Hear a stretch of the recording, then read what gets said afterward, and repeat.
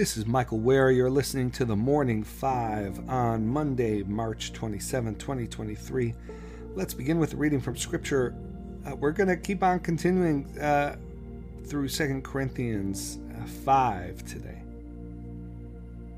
Since then, we know what it is to fear the Lord. We try to persuade others. What we are is plain to God, and I hope it is also plain to your conscience. We are not trying to commend ourselves to you again, but are giving you an opportunity to take pride in us, so that you can answer those who take pride in what is seen rather than what is in the heart. If we are out of our mind, as some say, it is for God.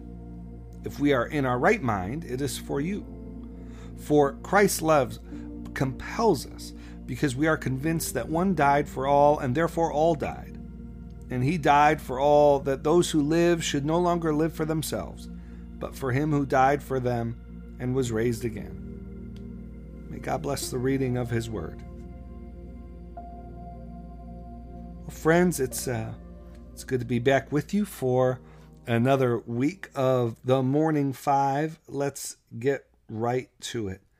First, protests have erupted in Israel after Prime Minister Benjamin Netanyahu fired his defense minister, who had called for delaying Netanyahu's proposed overhaul of Israel's judicial system.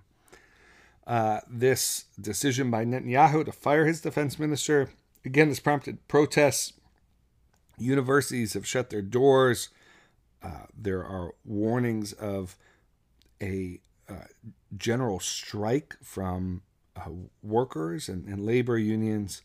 This is just the latest milestone in what has been an erupting political controversy in Israel.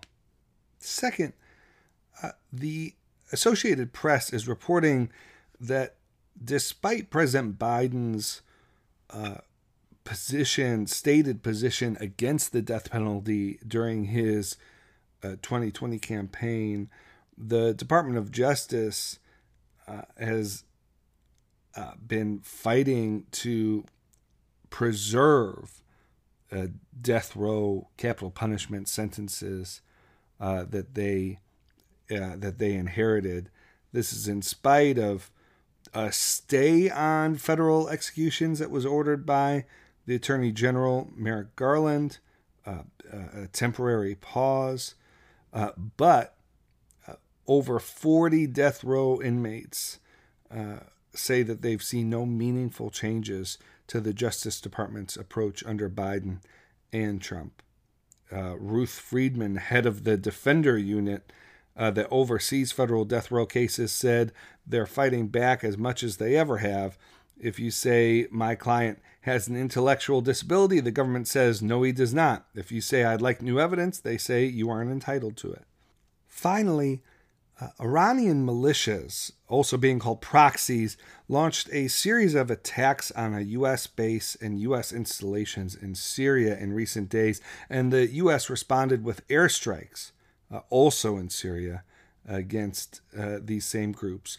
While in Canada, President Biden said, quote, make no mistake, the United States does not, I emphasize, seek conflict with Iran, but be prepared for us to act forcefully to protect our people. All right, friends, that's the news for today's Morning Five. Let's close with prayer.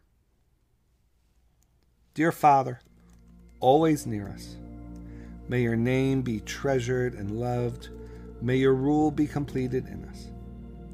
May your will be done on earth in just the way it is done in heaven. Give us today the things we need today, and forgive us our sins and impositions on you as we are forgiving all who in any way offend us. Please don't put us through trials, but deliver us from everything bad, because you are the one in charge, and you have all the power, and the glory too is all yours forever, which is just the way we want it. All right, friends. Hope you have a good start to your week. We'll talk to you tomorrow.